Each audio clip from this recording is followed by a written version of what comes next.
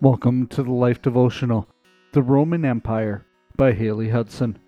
In those days, Caesar Augustus issued a decree that a census should be taken of the entire Roman world.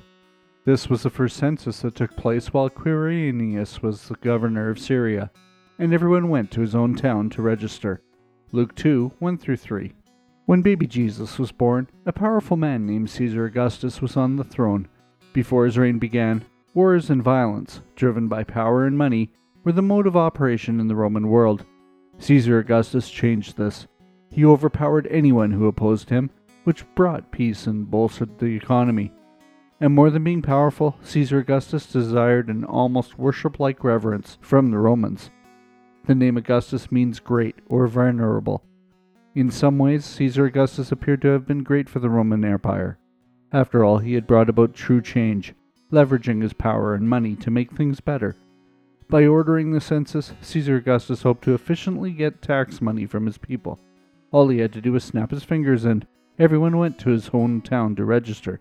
Just like that, even people who were expecting a child, like Mary.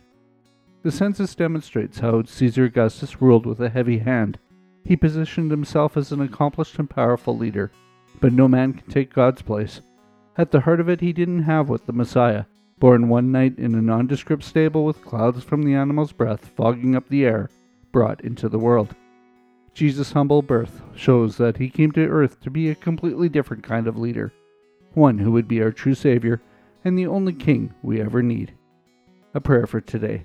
Jesus, you are more powerful than any earthly leaders. Thank you for being my Savior. Amen. Go deeper. Read about Caesar Augustus' life and accomplishments on the internet. Think about how and why Jesus, and not powerful political leaders, is the only one who can save us. Can we pray for you today? Come see us at thelife.com/prayer.